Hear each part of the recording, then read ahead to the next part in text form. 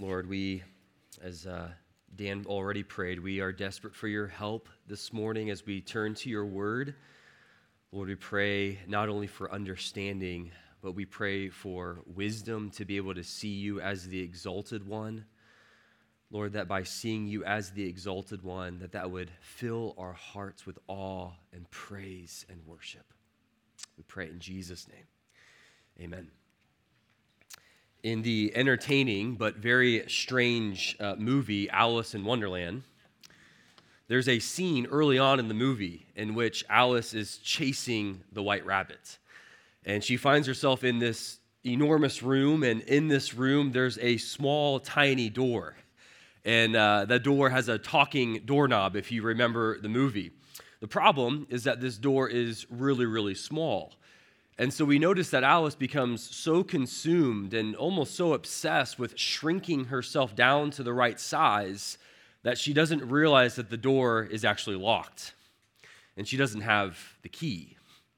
And she eventually discovers the key, and she then kind of makes herself large again and then shrinks herself down and unlocks the door. I thought about that scene as we approach 1 Samuel chapter 2, because when studying the Bible, we tend to have a similar problem as Alice. That if chasing the rabbit is like chasing the meaning of what a particular passage in the Bible is talking about, then for us, we have the temptation to become so consumed with just about everything else besides the key that unlocks the understanding of that passage.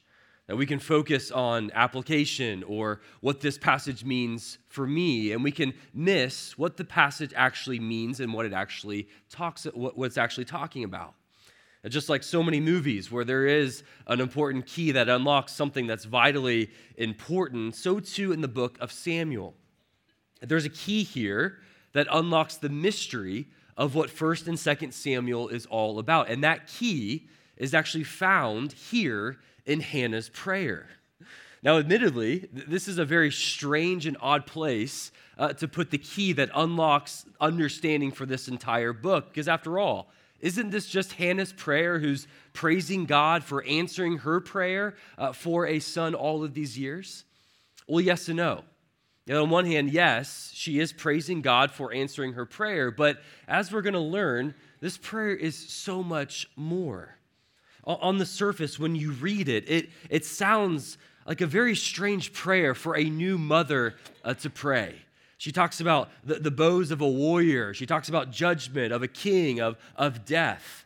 I can guarantee that no mother in this room prayed a prayer like this when your new baby was born. But that's part of the clue.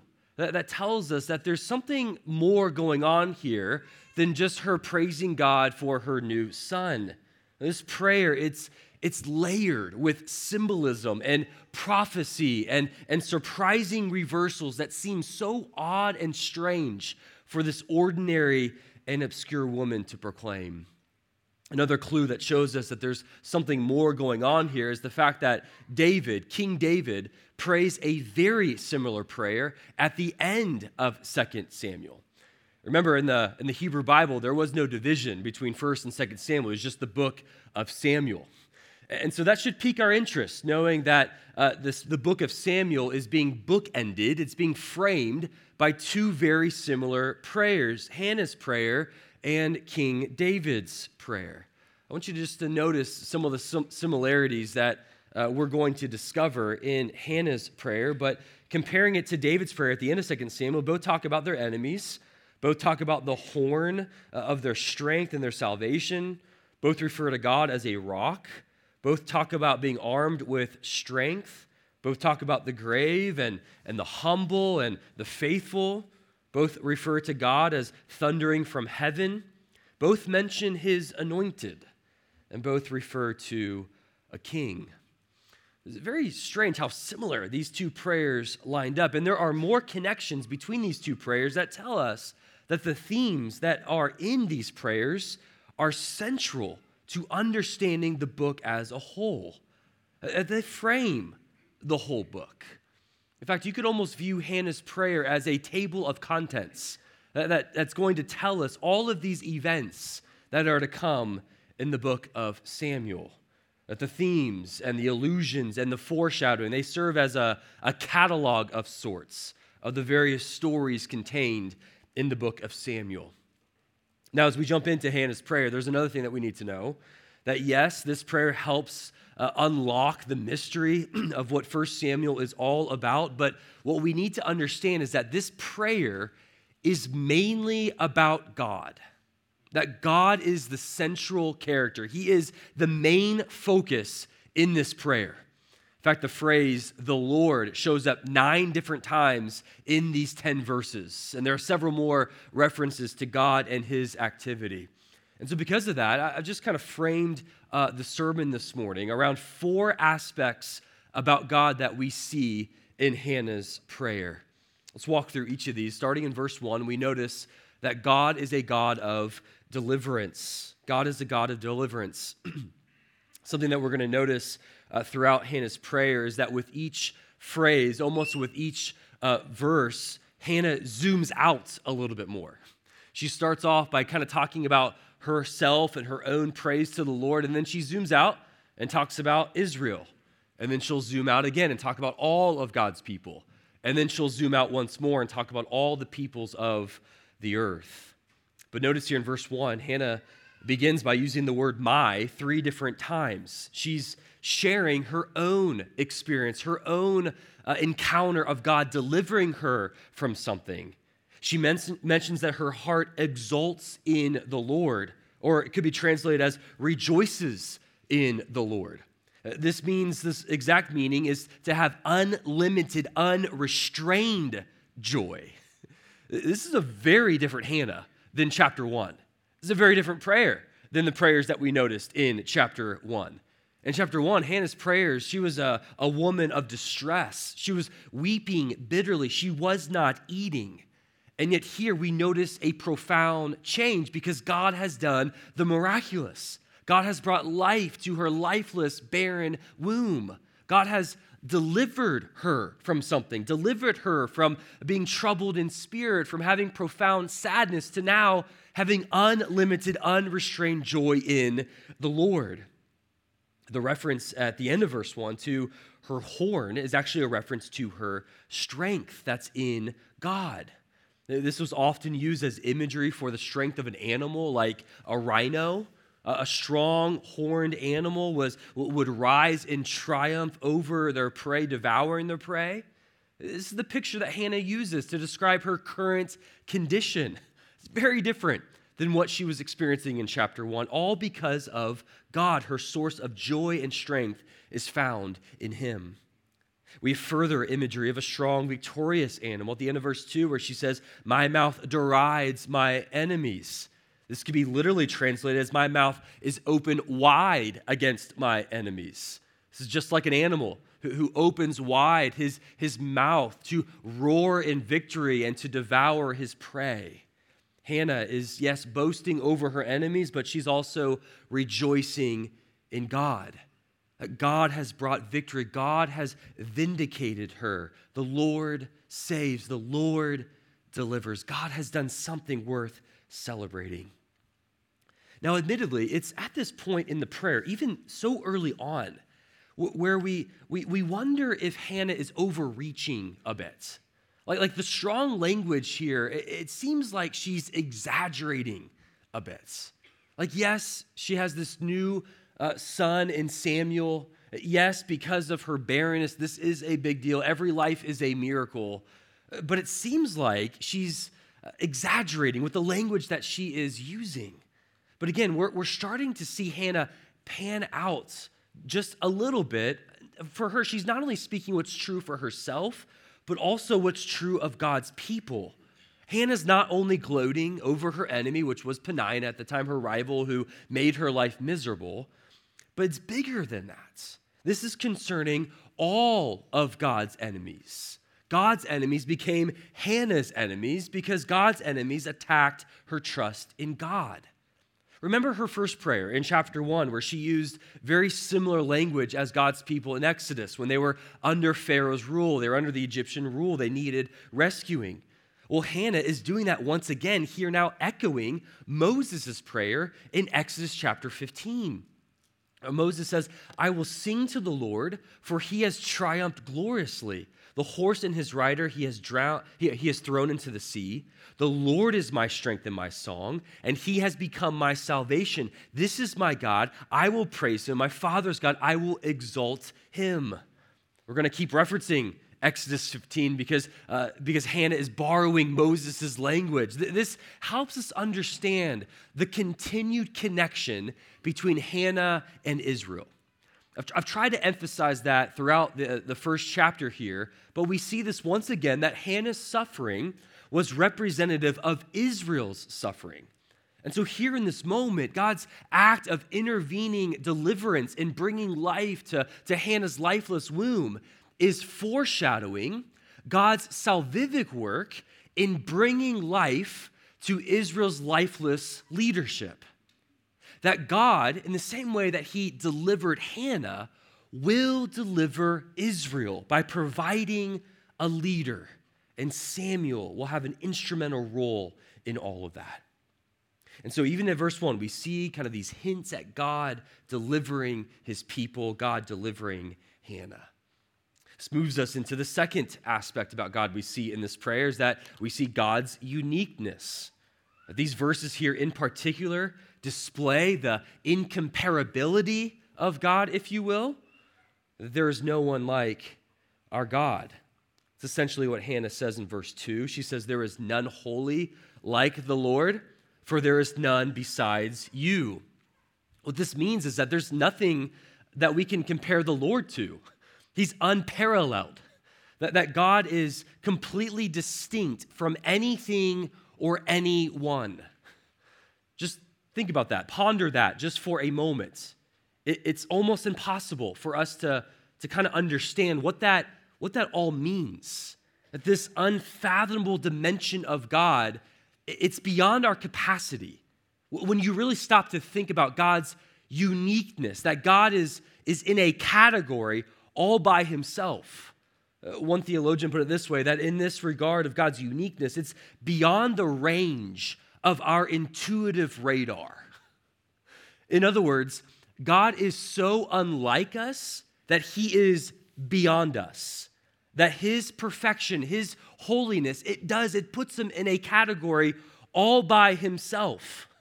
And that's really important because as we think about God's uniqueness and how incomparable God is, like our finite minds are trying to grasp all that he is and all that he does, but we cannot grasp him fully.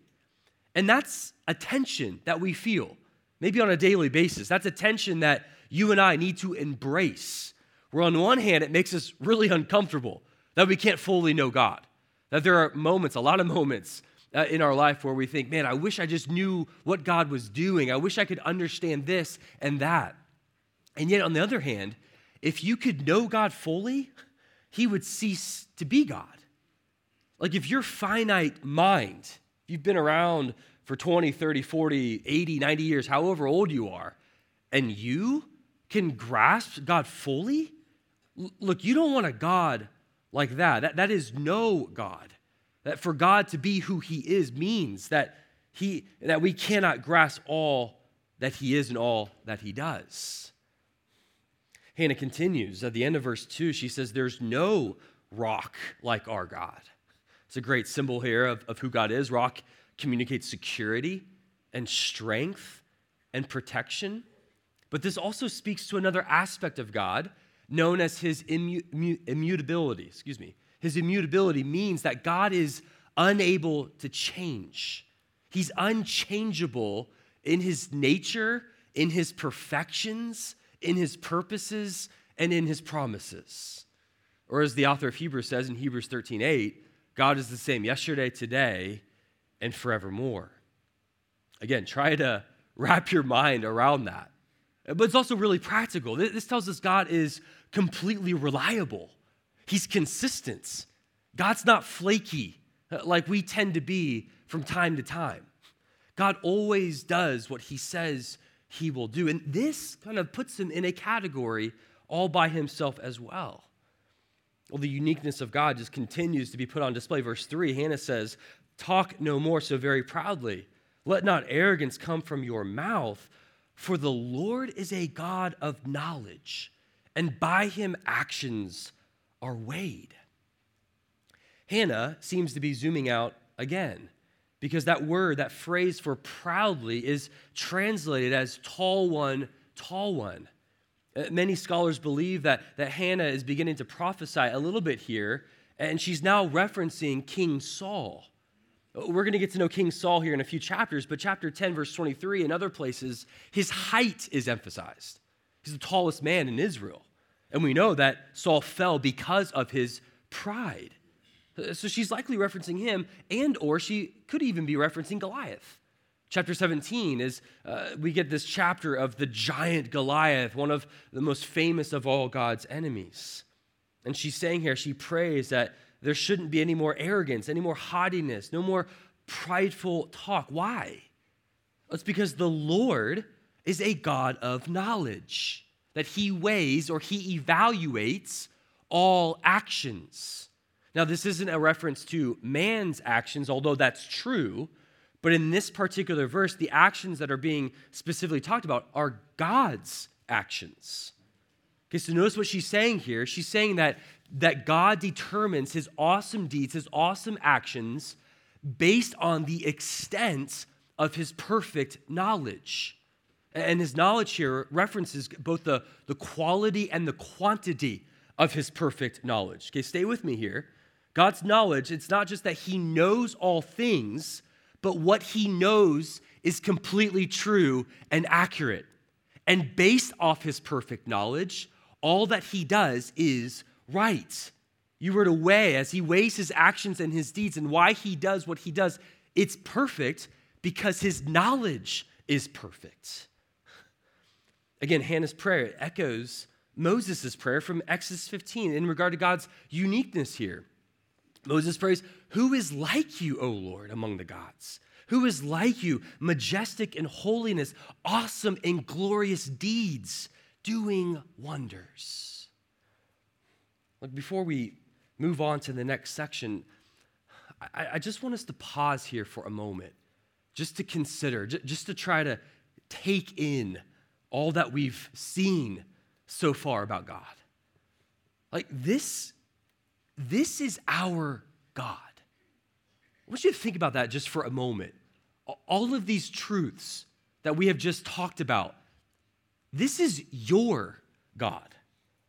And I just want us to sit in these truths just for a moment, because so often we have a temptation to move so quickly beyond these profound and robust and magnificent truth about God, and we hardly ever have time just to pause and reflect and create space for our hearts to sit in awe about the greatness of God.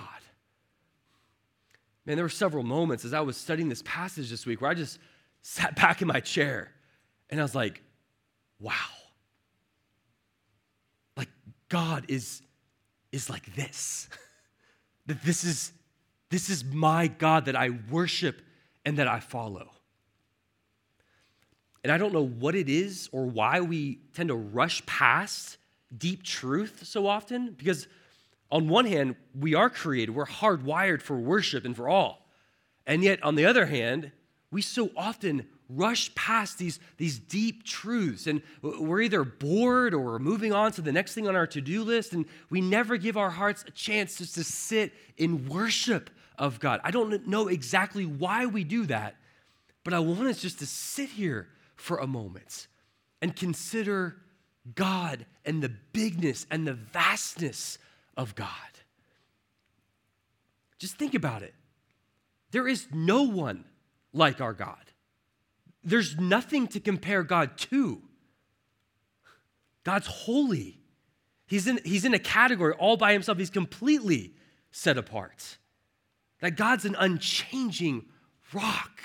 He's a reliable refuge for us. That God's knowledge is perfect. It's infinite. He doesn't learn things. He just knows all things. Everything that God does is perfect. All of his ways are blameless. Just think about that. Is it amazing? Now, let's take it a step further. I want us to personalize those truths right now. Like, don't allow those truths to be somewhere out here, abstract and far from you, distant from your heart. No, think about those truths about God and how you have personally experienced them, how you have encountered God in this way, that God is not just the God, no, he's your God. He's not just a rock, he is your unchanging rock. He is your reliable refuge. That God doesn't just know all things, he knows everything about you. He knows all of your needs. He knows all of your burdens. That it's not just that God, everything he does, it's perfect. It's that God does everything perfectly in your life, meeting your needs in his timing and in his ways. Look, we need to understand that this isn't just this uniqueness of God and he's abstract and he's distant and no, this is who God is for his followers and for his worshipers. He's not just a unique God, he is your unique God. You see what I'm doing here? I'm refusing to just hover on the surface of God's word. And I'm trying to come in underneath the power and the authority of his word in my own heart and my life. I'm trying to remove that distance that we so often feel with God's word, especially in the Old Testament. And I'm trying to appeal to my conscience. I'm trying to allow my heart to receive these truths and to sink down deep into my soul and say, yes, this is who God is to me and for me. See, I think what Hannah is doing here is, there's so many things, but I think these verses serve as an invitation for us. It's an invitation to come and taste and see that the Lord is this good. That the doors are wide open for us to experience God in this way. So I don't know what you came in here in this room. I don't know what your week has been like. I don't know how you normally think about God or interact with God, but just a few verses in, we're being invited to experience God in this manner, to take these truths and say, yes, this is true for me.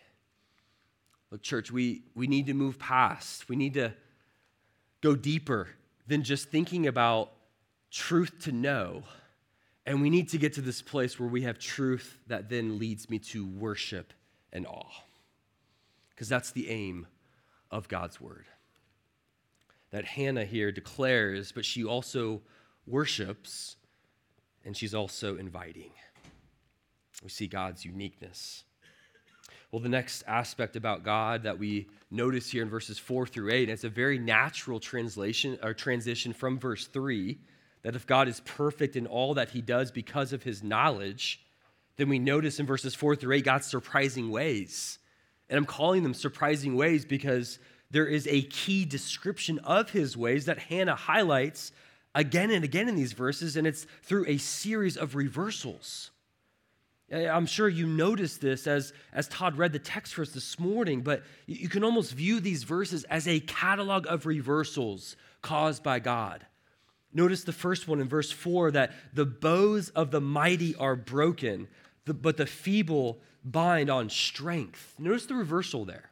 Well, what's interesting here is that the bows of the Philistines are actually responsible for King Saul's death, according to chapter 31, verse 3. And that actually led to a terrible defeat of the Israelites. But what Hannah is saying here in this prayer is that the bows of the mighty will be shattered. They will be smashed. That God demolishes human power and strength. In addition, God strengthens the feeble, the weak, the weary, the small. This makes us think of the small shepherd boy David, who had those small stones, and he's facing the giant Goliath in chapter 17, and God strengthens David for the glory of his name. You see the reversal there. From God's vantage point, he sees human strength and weakness very differently than what we do. Another reversal in verse 5, those who were full are now looking for bread, and the hungry have stopped being hungry. This is seen, I think, in chapter 25, where a rich man named Nabal from Carmel, the text says, I'll hold in all my Carmel jokes right now. But he refuses to feed David and his men. Again, I'll refuse to go there. Nabal, though, is not spared despite having his own stomach full, and God providentially and in a great reversal provides for David and his men. Again, at the end of verse 5, another reversal, this time Hannah to herself, talking about the barren one, and now has 7 children. Now, Hannah didn't have 7 children. She had 6, according to chapter 2, verse 21. But 7 is the Hebrew number for completion or perfection. So she's saying, I had the complete amount of children. Another reversal. Verse 6 proclaims that God is the one who has complete control over life and death. Verse 7, God's control over rich and the poor. Verse 8, the socially famous and prominent and the outcast and the lowly. That God has the power to reverse any and all situations that people are in. Now, how is God able to do this? Well, it's because the second half of verse 18 declares, for the pillars of the earth are the Lord's, and on them he has set the world. What a sentence that is. Let's read it again. For the pillars of the earth are the Lord's, and on them he has set the world. This verse is announcing the complete control and sufficient power of God. That God is the creator and the owner of the world. That the creator God, he has established the world, but he also sustains the world because they belong to him. The psalmist echoes this truth in Psalm 75. It says, at the set time that I appoint, I will judge with equity. When the earth totters and all its inhabitants, it is I who keep steady its pillars. Like nothing exists independently from God. Not one blade of grass, not one star in the galaxy, not one presidential election, not even your lot in life. And everything that you're going through, everything that you are walking through, all of it is under the jurisdiction of God's sovereign hand. And because he has founded the world, it is God's right to intervene as he sees fit. Look again, let's just take these truths in for a moment. Let's apply them, right? Don't just allow them to be abstract, but if these verses are true, and they are, if this is who God is, that God is a God of reversals, that he is sovereignly in control, who has all power, all knowledge, and is good, then how could we ever lose hope in him? How could we ever not trust in a God like this? And I'm not suggesting that God will do for you what he did for Hannah and provided this boy for her because she really wanted a boy, and God's going to do that in your own life. But what I am suggesting is because this is who God is, like there is nothing too hard for God. That God is a God of reversals. And again, apply that to whatever it is that you're walking through right now in life. That no matter how overwhelming your anxiety is, God can set you free from that. He's a God of reversals. That no matter how enslaved you are to bitterness or to anger, God can heal you from that. He's a God of reversals. That no matter how deep in you are to sexual sin, God can set you free. That no matter how far your wayward child is from the Lord, God can save. He's able to save any and all. Look, no matter what state your marriage is in, if it's hanging by a thread right now, God can redeem and God can restore.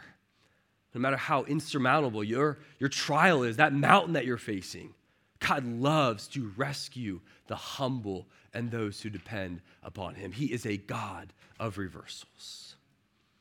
And look, even if he doesn't, if you don't experience what Hannah experienced, what these verses are declaring is that we can still trust in him. that he knows what he is doing. His knowledge is infinite. His ways are perfect.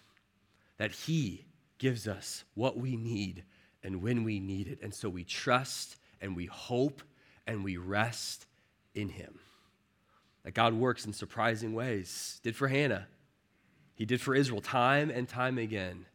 And he will for us. Look, isn't this the message of the gospel? Isn't the message of the gospel a message of reversals when you think about it? He takes those of us who are dead in our sins, God's enemies, where we were living in darkness. We sung about these truths, and yet God takes us who are in our sin. And through what Jesus accomplished, he covers us with the righteousness of Jesus. So we're not condemned, we are accepted. We're not judged into hell for all of eternity. No, we are forgiven, and we are made whole in Jesus. This is what God does. God works in surprising ways. Well, this takes us to the final section now, verses 9 through 10. Hannah's prayer shows us God's kingship. God's kingship. Verse 9, she says, God is able to guard his faithful ones. The wicked will be cut off in darkness. Look at verse 10. God's adversaries will be broken to pieces. He will thunder in heaven against them.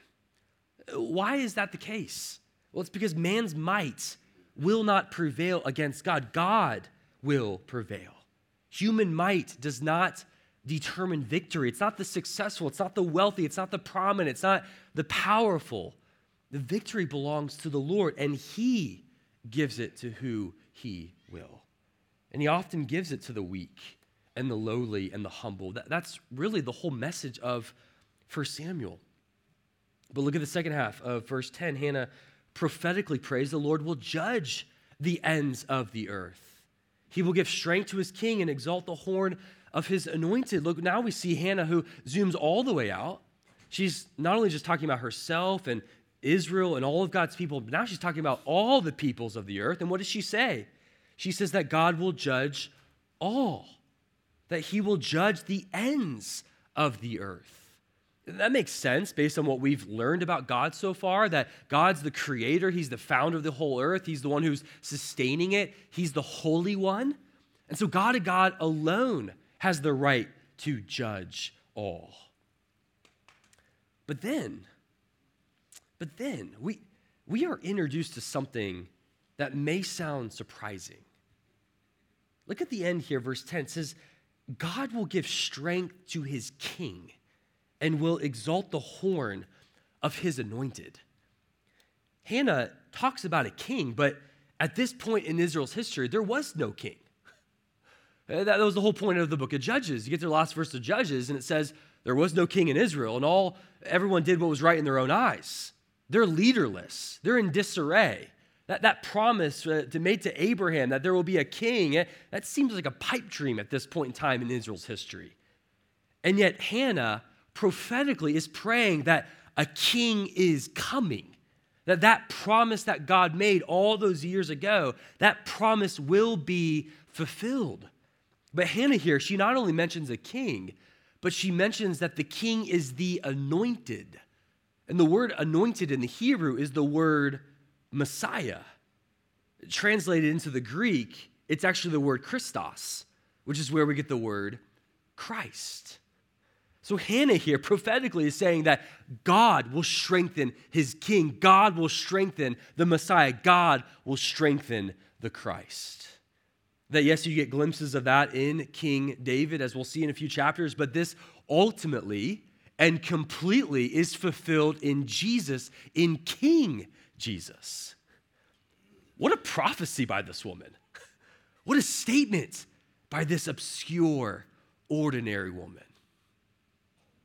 You know, what's really interesting is that Hannah's prayer is not only echoed by David, but it's echoed by another prayer in the Bible, by Mary, the mother of Jesus, in Luke chapter 1. Scholars believe that Mary intentionally borrows language from Hannah. You see very similar themes, both rejoice in God's provision, Both emphasize these great reversals, that what happened to Hannah gave rise to the kingship in Israel. What happened to Mary gave rise to Jesus, to his throne. This is beautiful what we see, this Old Testament passage, where it's pointing, where it's drawing our attention to. Ultimately, it's to Jesus. It's to Jesus, the exalted one, the one who is ruling and reigning, who is sitting on his throne, who, according to Philippians 2, every knee will bow, every tongue will confess that Jesus is Lord, that Jesus is King, that he is the true and living one. What's also interesting, as we think about this idea of God will judge all, is that when Jesus comes back again, he will come not bringing mercy, but he will come bringing judgment. And that's a sobering reality, that for those who have humbled themselves, those who have declared their great need for Jesus, those who have trusted in Jesus and Jesus alone, God will save them on that day. But for those who have not trusted in Jesus, who are living for themselves, who, for them, Jesus is not their king, they are their king, they will receive judgment. And that for all of eternity, they will be cast away from the presence of the Lord in hell forever and ever. And on that day, God is either your judge or he's your savior. He is either the one that will condemn you or he is your loving king. And that is a decision that each and every one of us has to make and will make. And that is the decision that will confront us time and time again in the book of 1 Samuel. Who is your king? Who are you living for? I'm not asking if you go to church. I'm saying, who are you submitting to? Who are you surrendering your life to and giving your life all to God?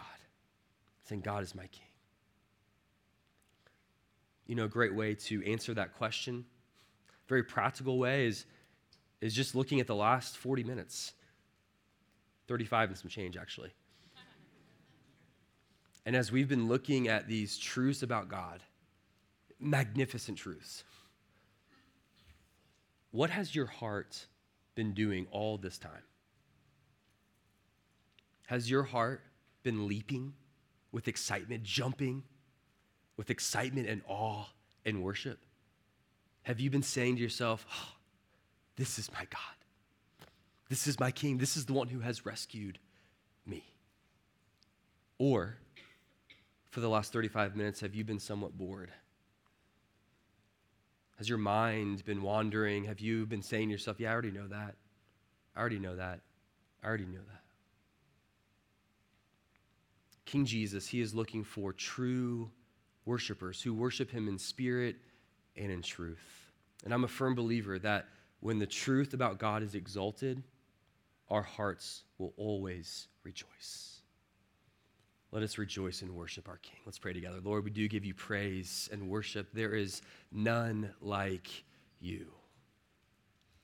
God, human language fails to describe all that you are. Lord, we could spend the end of our lives talking about how good you have been, not only to us, but all throughout human history. We thank you that you are a God of deliverance, that you are a God who saves, who offers grace and mercy to those who humble themselves. God, I pray that as we think about how big you are, how vast you are, that would humble us and that would fill us with awe.